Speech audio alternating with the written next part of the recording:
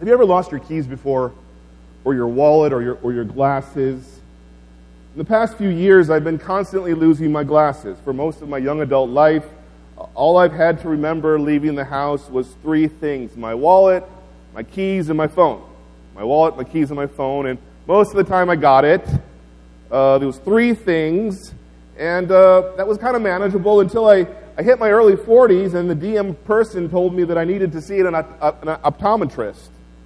And when that happened, I entered a whole new world, because now I had to remember four things. And years later, 5 or 6 years later, I'm still struggling with that fourth thing. At least once a week, I ask my wife, "Hey, honey, did you see my glasses anywhere?" My wife won't let me buy ear pods. She says I'll lose them. And my response is lacks any sort of confidence that she's wrong. I kind of mumble silently to myself, "No, I won't lose them." But I have a simple strategy when I lose my glasses, like many of you. I just go back to the beginning, right? We ask ourselves, where did we go today? When we woke up this morning, when I dropped my son off at school, was I wearing my glasses? I think I was wearing my glasses when I went to the restaurant, and they called the restaurant, "Hey, did you find some glasses today?" And usually they're somewhere in the house already, on the kitchen table, maybe right next to me. One time, I thought I lost my sunglasses in the car, and I realized I was wearing them. We go back to the beginning when we lose a lot of things, not just personal possessions. When a marriage sours, you might go back to the beginning and try to figure out what went wrong. Where did it all go south? Maybe in a career, you're in a slump. You go back to the past where you enjoyed so much success. You see what you may have lost. Sometimes you hear of athletes whose careers fall apart. They go back to the beginning to see if they need to fix their swing, maybe recover a mentality they used to have. In the book of Galatians, Paul is writing to the churches who have more or less forgotten the gospel.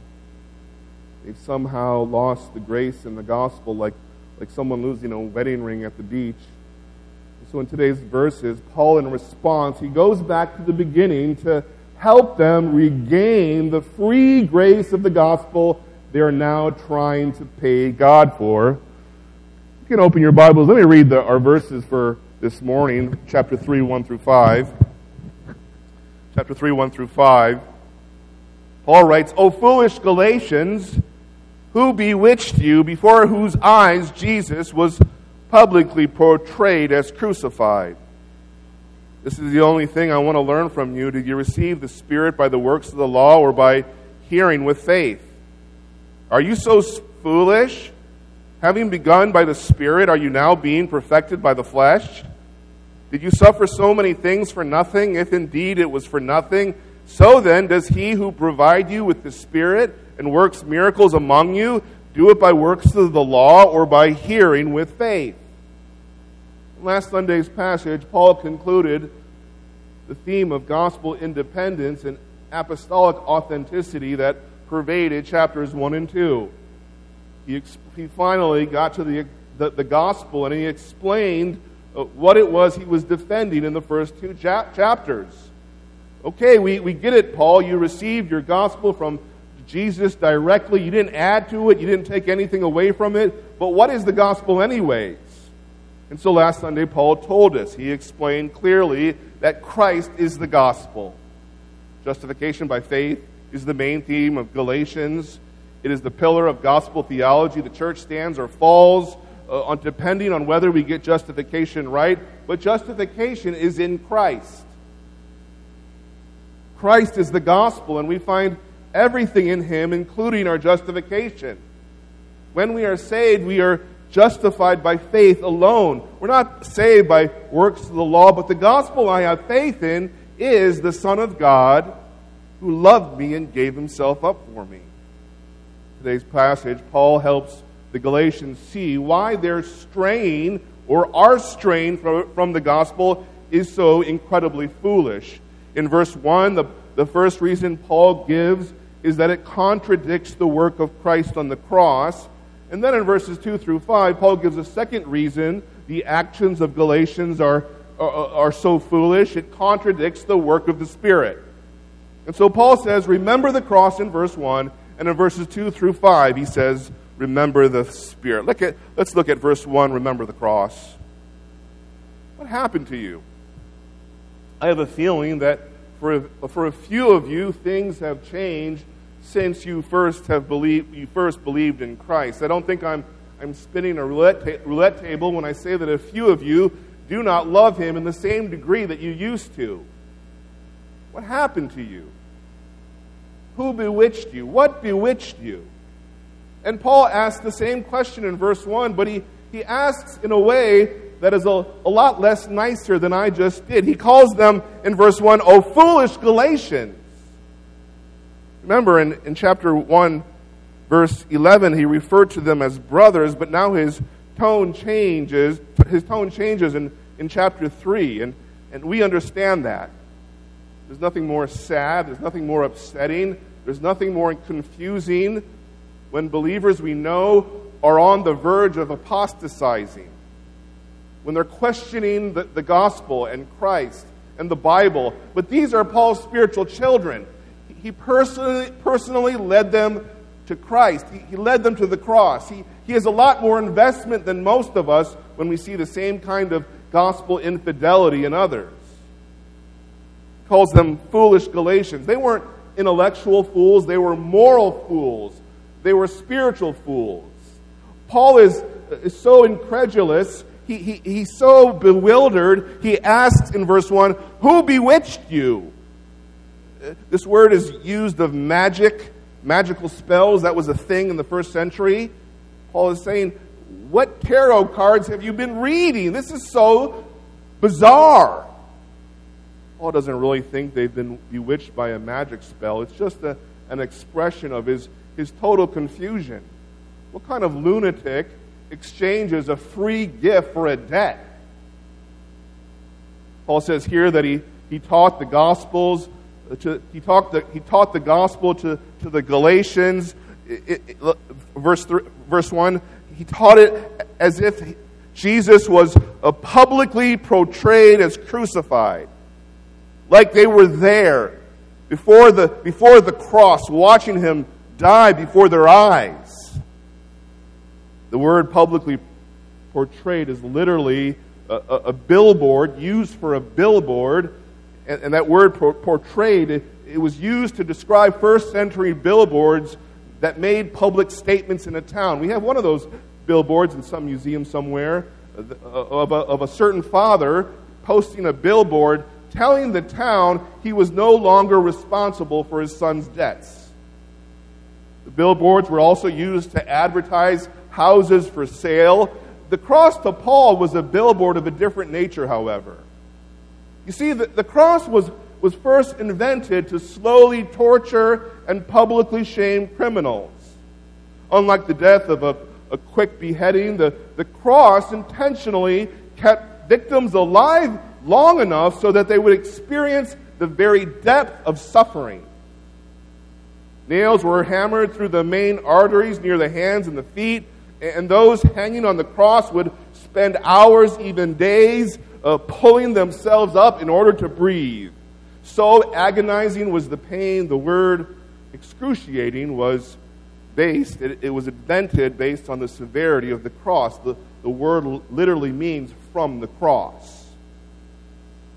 Crucifixion was a public spectacle designed to humiliate you, to dehumanize you. And crosses were usually placed along Roman roads. The victims were set in the most vulnerable of positions, naked, arms stretched out, alone, in order to be insulted as they struggled for breath. Their clothes were stripped. Their dignity was stripped even more bare. A century before Jesus, we have an historical account of a slave revolt in Rome, where 6,000 people were crucified along a 130-mile stretch of road leaving Rome. Those dying on the cross, along with the dead being eaten by vultures and vermin, served as a billboard to the world declaring the power of Rome. This is the power of the Roman Empire, and this is what happens to you when you revolt, when you disobey Caesar. And it was this symbol of defeat and shame that early believers found their glory in. The world didn't understand it. 1 Corinthians 1:23 says that the cross was a stumbling block to the Jews and folly to Gentiles. The Jews wanted a Messiah to overthrow Rome. They didn't want somebody who died on a Roman cross. The Gentiles, they pursued salvation through philosophy and wisdom. Their ideal of a good life was the life of a contemplative philosopher, not a man hanging on a Roman cross. To the Jews and to the Greeks, Jesus was an utter failure. And his followers were mocked accordingly. We actually have an early graffiti drawing from the 2nd century of a worshiper looking up. It's kind of scribbly, scrabbly, and the worshiper is looking up at Jesus on the cross, but in the place of Jesus' head, there's the head of a donkey. And below the drawing reads the Greek inscription, Alexamenos worships his God. What a joke. What a joke. This is your God. When Paul publicly proclaimed the cross to the Galatians, it was like this Roman billboard, but Paul's billboard was a paradox. Paul's billboard of the cross said that the weakness of God was stronger than the power of men. He preached the paradox of the gospel, the paradox of the cross, that God had transformed an instrument of death into an instrument of life, that victory was accomplished by defeat, that exaltation came through humiliation, that God turned shame into glory, that the kingdom of majesty was inaugurated through a suffering servant. You see, at the cross, God had reversed everything. What did Jesus on the cross accomplish for sinners? Atonement. Atonement is how God reconciles sinners through Christ's death on the cross. Jesus' death brings atonement between God and sinners. And the atonement is the apex of our salvation. How so? Why? Because the atonement takes care of our greatest problem. You see, as hard as life can be, as difficult relationships with people are, as heartbreaking as a cancer diagnosis, as tragic as the death of a loved one, listen to me, your greatest problem is sin. Jesus Christ and the gospel will never mean anything to you until you first realize that sin is your biggest problem in life. You will never love Christ unless you realize sin is your greatest problem. See, if sin is the least of your worries, the cross that takes away your sin will always be insignificant to you. If sin is just a theory you are intellectually aware of, then the cross will be just a theory you kind of think about from time to time. There's a song I hear on the radio about Jesus Christ. It's a pretty song. It's a good song. I like it. Except, it talks about Jesus and all the benefits he gives us. You know, he heals us. He takes away our depression. He takes away our sadness. But it not once talks about Jesus taking away our sin. And I'm just like, you missed the best part. You missed the best part. It's like if I was a Michael Jordan fan, and let's say I'm a Michael Jordan fan, and I'm 30 for 30, a biography, a documentary about Michael Jordan's life, and I got my Chicago Bulls uniform and my Air Jordans, and I'm waiting, and then part one, his childhood years, his friends, his hobbies. Part two, his marriage, his kids, and I'm just waiting for the best part. Part three, his retirement, his businesses, and then it ends. Then I would be like, what just happened? You missed the most important part about this basketball player. You would yell at the screen. You would be so upset. The reason you don't love the gospel very much is because you really don't think sin is your biggest problem. You've got bigger concerns. You see, if going through this book for months, if it bores you, it's because you don't realize how big of a problem sin is in your life.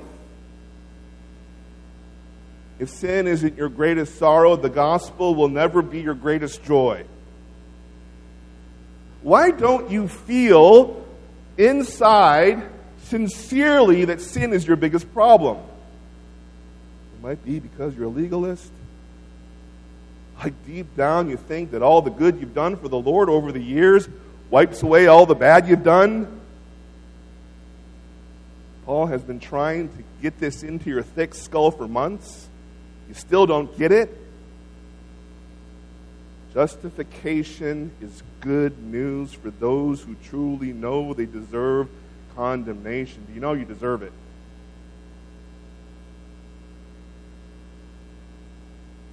If you don't really know that sin is your biggest problem, would you pray that God, through His Spirit, might make that truth a reality to you?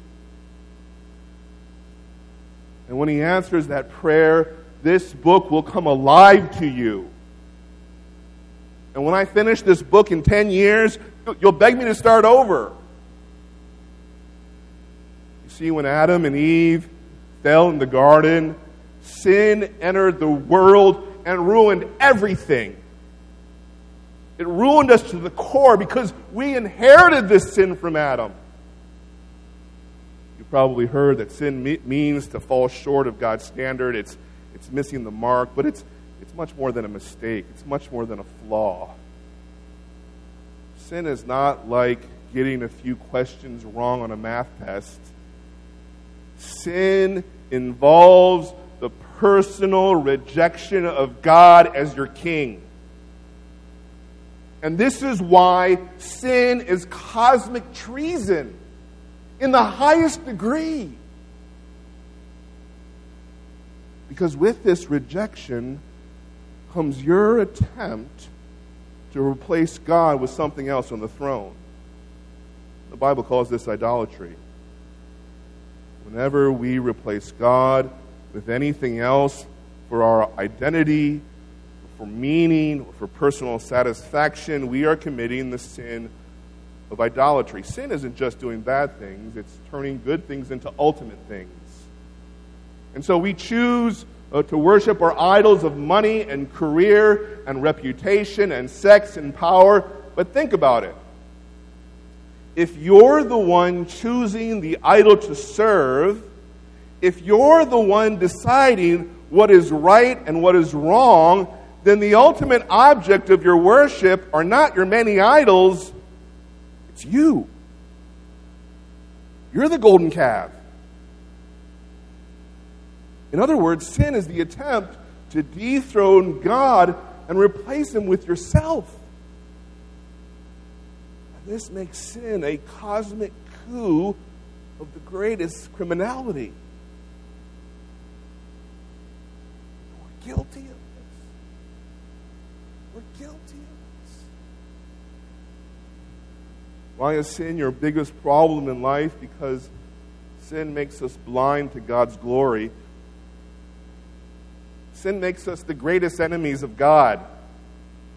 You see, as horrible as your suffering is, your suffering doesn't make God your enemy. He's not mad that you're suffering. Because of our sin, you deserve God's judgment. God doesn't judge you because you lost your job.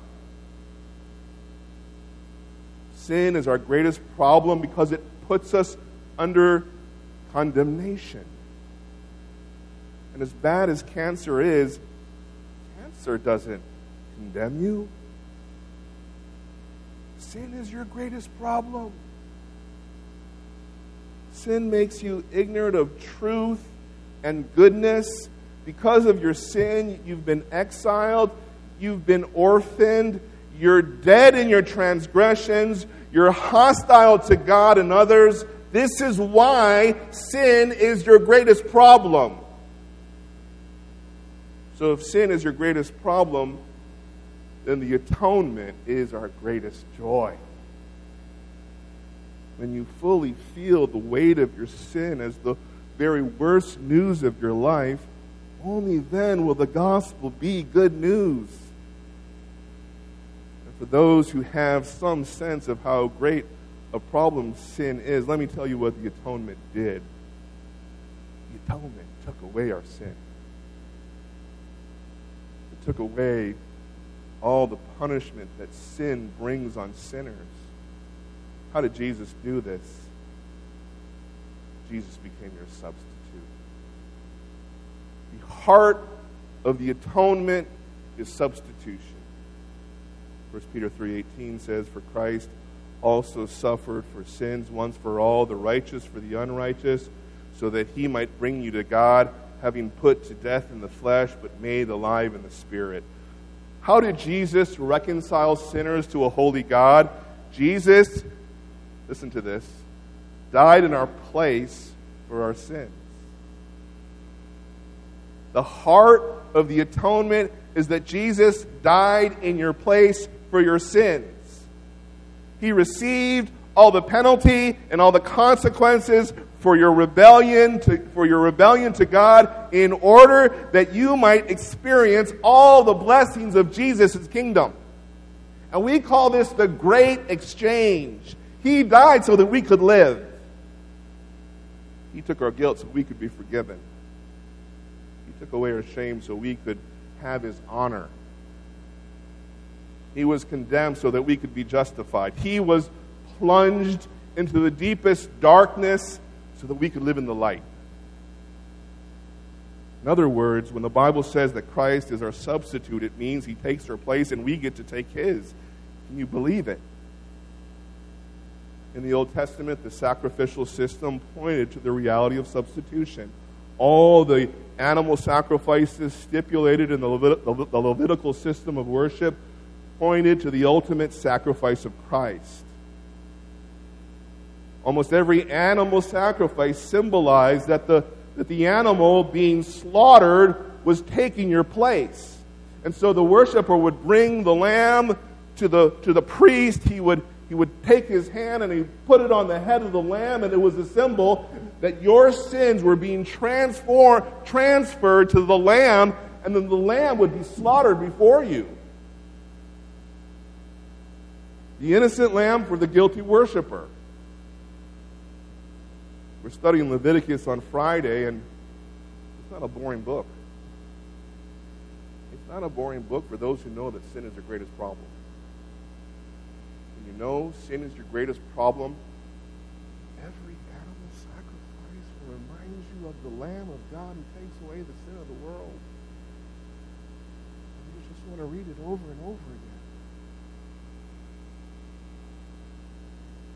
The New Testament emphasizes this sacrificial nature of Jesus' death. The phrase blood of Christ is mentioned 3 times as often as the word cross, 5 times as often as the word death. Hebrews 9:22 says, "Without the shedding of blood, there is no forgiveness of sins." I was listening to Al Mohler in Leviticus, and he said to his little Bible study, his little Sunday school class on Sunday morning, he said, don't use that word sacrifice. Don't use it. That's reserved for Christ. We find prophecy in the Old Testament pointing to the substitutionary nature of Jesus' sacrifice as well. In the book of Isaiah, before Isaiah talks of the kingdom, in chapters 55 and following, he prophesies of a suffering servant in Isaiah 53. And Isaiah's point is that there's no glory of a kingdom without the blood of a cross. The heart of Isaiah 53 is verse 5, where substitution is emphasized. Listen to verse 5. "But he was pierced through for our transgressions. He was crushed for our iniquities. The chastening of our peace fell upon him, and by his wounds we are healed. And then we get to the New Testament, and the New Testament authors also emphasize substitution. They write that Jesus died for the ungodly, Romans 5. He gave himself up for me, Galatians 2. He suffered for you, 1 Peter 2. He laid down his life for the sheep, John 10. He gave himself up for us, Ephesians 5. He laid down his life for us, 1 John 3. He gave himself up for us, Titus 2. He died for us, Romans 5. And so Scripture clearly teaches that Christ is our atonement, but how does this substitutionary death achieve our salvation? And to answer that, you have to remember the core problem we have is that sin has ruptured humanity's relationship to God. And this fractured communion with God has two sides to it. There's humanity's side, marked by rebellion and idolatry. We have rejected God. We find our satisfaction in the creation instead of in the Creator. The other side of the problem is God's holy, righteous, fair response to our sin, which is judgment. A good judge would never lets the guilty go free. A good judge holds man accountable for their crimes.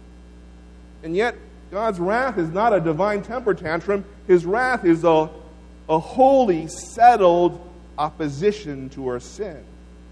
And therefore, God's response can only be judgment. It can only be curse. It can only be ultimately eternal hell. And here is where the logic of substitution reveals the how of atonement. By dying in our place, Jesus takes on himself what we deserve. He takes on judgment. He takes on curse. He absorbs our eternal damnation on the cross. And so Jesus pays the penalty for our sin, and we, in exchange, receive the immeasurable riches of his grace.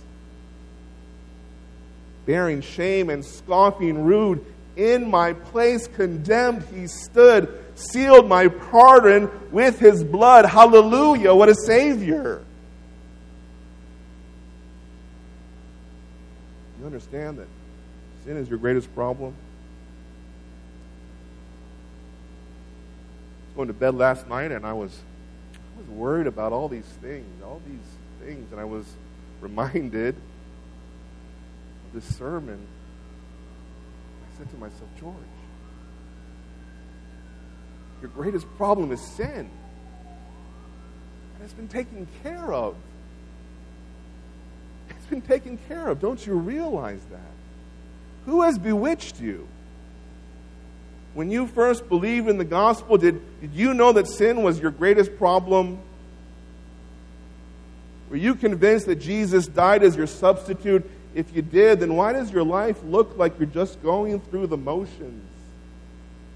Why are you playing these silly games in church? Why aren't you living like there's no one else in the world that matters except for Christ alone? As I was studying this passage the week, I kept thinking about my first months, my first year as a believer. And it was so wonderful. All the memories of the first time knowing Christ was such a wonderful memory to think about. Because it was just me and Christ. He was my all in all. There was nobody else in the world but him. I served on the service team, and on Saturday we would get the vacuum cleaner and we would vacuum the carpets. And I loved it. It wasn't like, this is the worst job ever. It was, I get to serve the King of Kings. This is nobody. Hallelujah. What happened to you? Who bewitched you? What bewitched you? Why do you keep trusting in yourself? Why don't you realize sin is your greatest problem? See, the essence of legalism is really, it's not about rules. It's just you refuse to trust that God could be so gracious to give you his Son for free. Are you straying from the gospel? Remember the cross and how you first believed. Now in verses 2 through 5, Paul gives a second reason the actions of Galatians are so foolish. Their legalism contradicts the work of the Holy Spirit in their lives. Paul says, remember the cross in verse 1, and now in verses 2 through 5, Paul says, remember the Spirit. Remember the Holy Spirit. Verse 2, this is the only thing I want to learn from you. Did you receive the Spirit by the works of the law or by hearing with faith? Even though Paul had reminded them of the atoning work of Christ, really the passage, the focus is on the Holy Spirit. And in verse 2, Paul asks another rhetorical question. And these are supposed to be home run questions. They're supposed to elicit an obvious no, duh, yes. Paul says in verse 2, you received the Spirit by faith. I was there. When you received the Spirit, nobody told you to get circumcised. Nobody said you had to keep these dietary restrictions. Nobody said you had to observe these special Jewish holidays. You heard the gospel, you believed, and then you received the Spirit. And so by asking how they received the Spirit in these verses, Paul assumes something that is central to his gospel theology. And it's this: when a person comes to Christ and is justified, the person receives the Spirit of God. He receives the permanent indwelling of the Holy Spirit.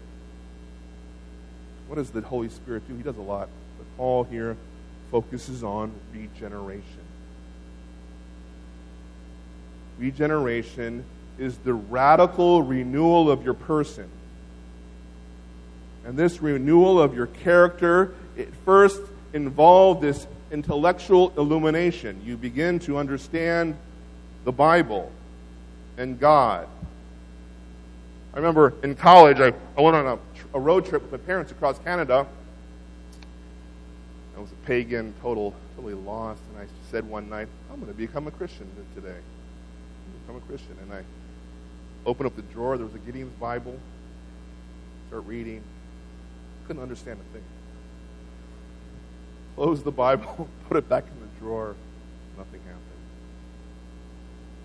But regeneration, you're given a mind that understands this stuff.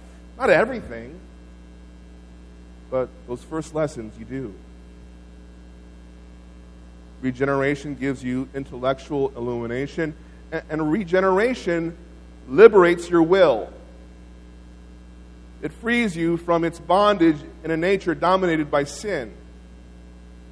The Spirit frees you from the shackles of the power of sin. You're given the freedom to come into the light of Christ's person. Regeneration gives you intellectual illumination. Regeneration liberates your will from its bondage to sin. Number 3, regeneration cleanses your heart. John 3:5 says you were born of water. That means you were spiritually washed. I was saved when I was 26, and so when the Spirit regenerated me, you know how much sin He cleansed? 26 years of filth in my heart. He cleansed it and He washed it. 1 Corinthians 6:11 says, you were washed in the name of the Lord Jesus. Your desires were purified. They were renewed. You had these new affections that you never had before. The Holy Spirit gave you a new spirit, a new heart. You started loving people for the first time. You started loving people you never imagined you could. You see, before Christ, you hated everybody in the church. But now every believer in your church draws out this new, gracious, overflowing love.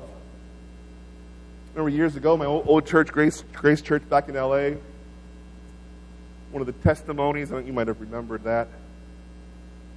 He said, I grew up in the church. I hated everybody.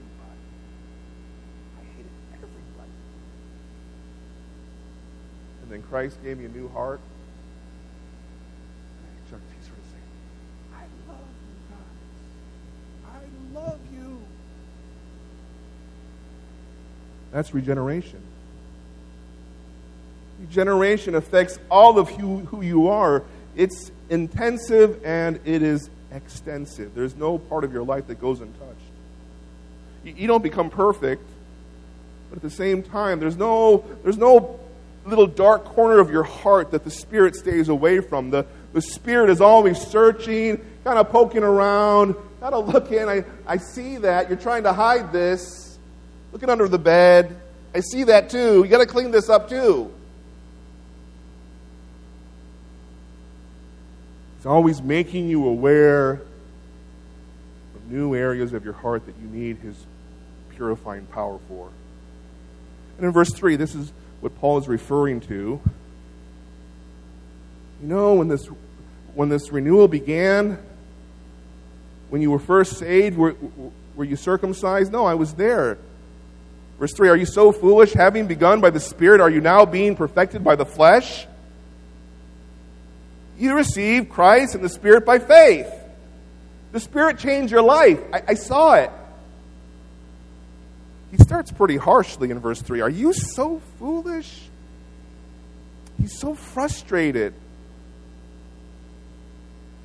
You received the Spirit, and it made it clear you were part of the people of God, and now you're going to finish by the flesh?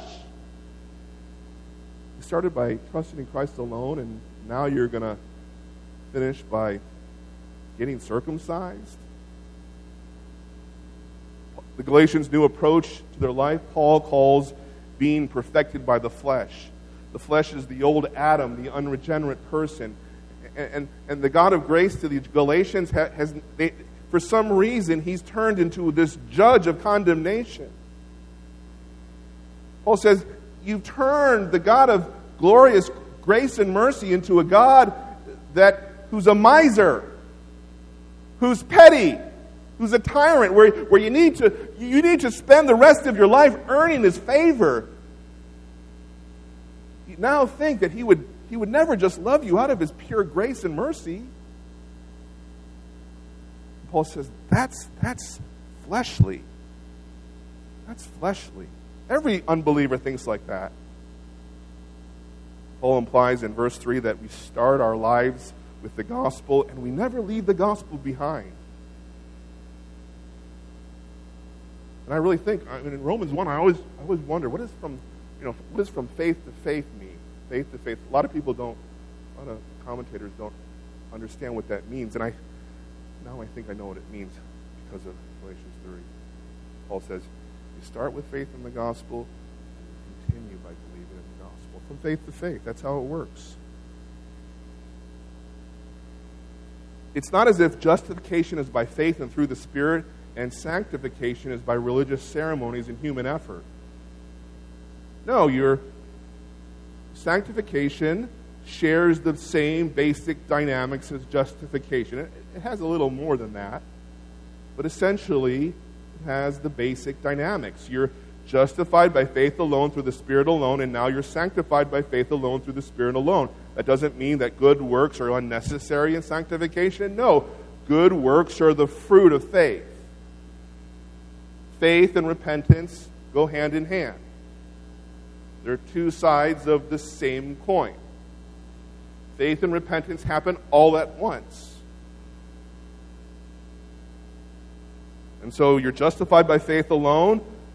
Repentance goes along with it. But the evidence of the powerful work of the Spirit, your most basic posture toward God, is faith in Christ. And works are the overflow of that faith. Faith in Christ is the energy for your obedience. Let me illustrate this by describing two different kinds of believers. And let me call those two lives the lawful life, and the cruciform life. Jack lives the lawful life, and he's a true believer, and yet he's strayed from the grace of the gospel. He wakes up early Monday morning, and he's served all day at church on Sunday. He starts the day with Bible reading and prayer. He checks it off his Christian to-do list, and now he's pretty sure that God is going to bless him at work because he served all day on Sunday the day before. He did his quiet time, and so he goes to work, And then Sally, she accuses him of messing up on some major part of a team project.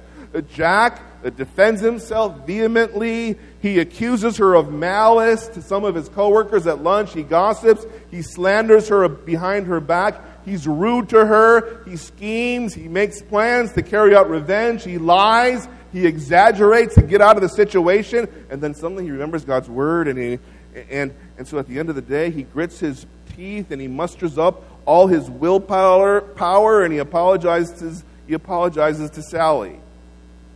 And Jack goes home discouraged. He's confused why his day was so horrible when he's been so faithful for all these years. He had a great quiet time in the morning. And so he murmurs against God. He ends the day questioning God's love. He questioning the faithfulness of God.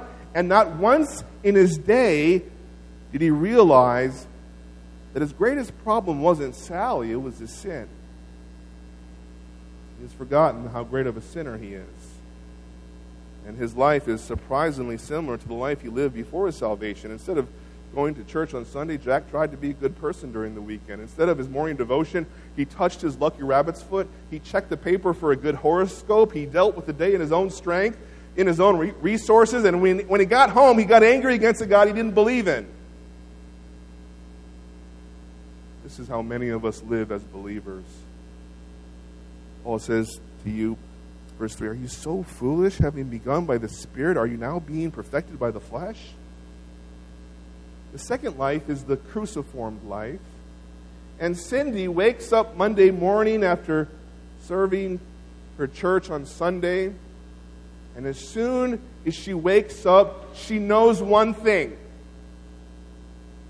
That of all the problems she's going to face in the day, she knows that her biggest problem has been nailed to a cross.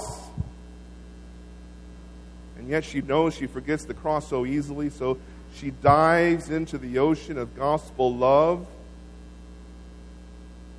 She trusts in the Son of God's love for her. She knows Christ's love will never fluctuate, no matter how guilty she feels, because she is so confident in the substitutionary atonement of Christ. And so as she reads her Bible in the morning, the passages she reads simply reinforce that reality. She prays that she will trust in the Lord all day for her identity, for her contentment. She prays that her every response to a challenge would be met relying on the Holy Spirit for strength to obey His commands. She drives to work reminding herself that she has died with Christ and to the power of her old sinful ways. She reminds herself that she has been raised with Christ in His resurrection power. And because of that power, she knows she can obey God in every circumstance. She gets to work and her coworker attacks her, and she does a better job than Jack did, but by no means was she this picture of sinful perfection. And at the end of the day, she asks forgiveness from God for her sins. She asks for power to confess her sins to the coworker she has sinned against. But her biggest grief during the day wasn't her sinfulness against her coworker. As bad as that was, she realizes her biggest problem was her sin committed against her Savior. And so when she gets home, she rejoices because she believes that Christ alone is more than enough to wash her sin away. And she ends the day rejoicing in the fact that she has everything in Christ. Everything. And friends, those two lives I've described are dramatically different. Dramatically different. What life do you live? We see two words in verse 3. Begun by the Spirit.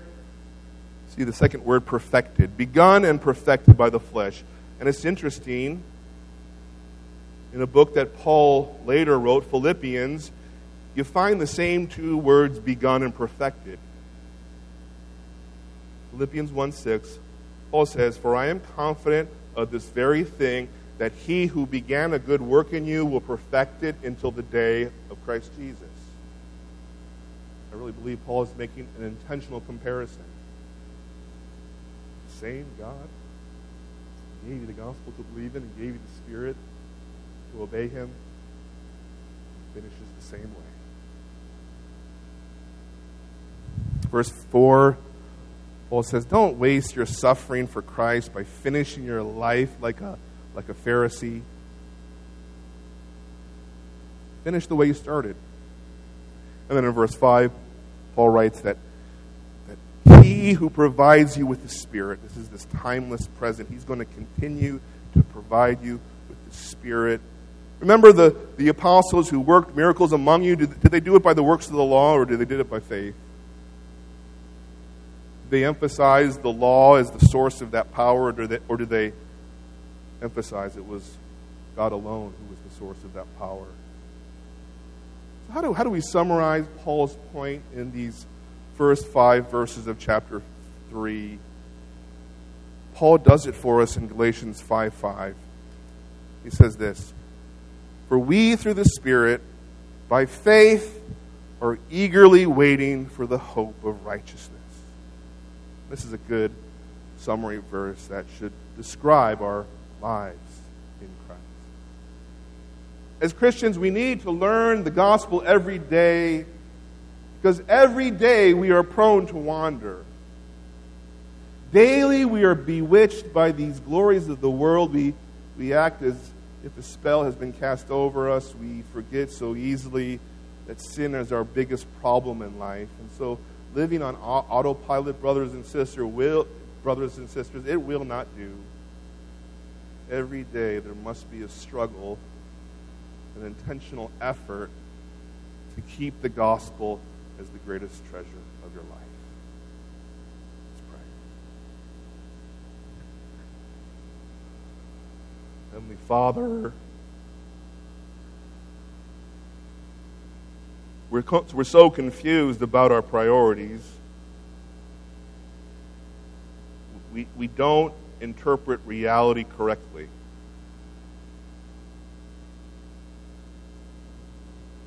Day by day, we live and act and feel as if sin is number 30 on our list.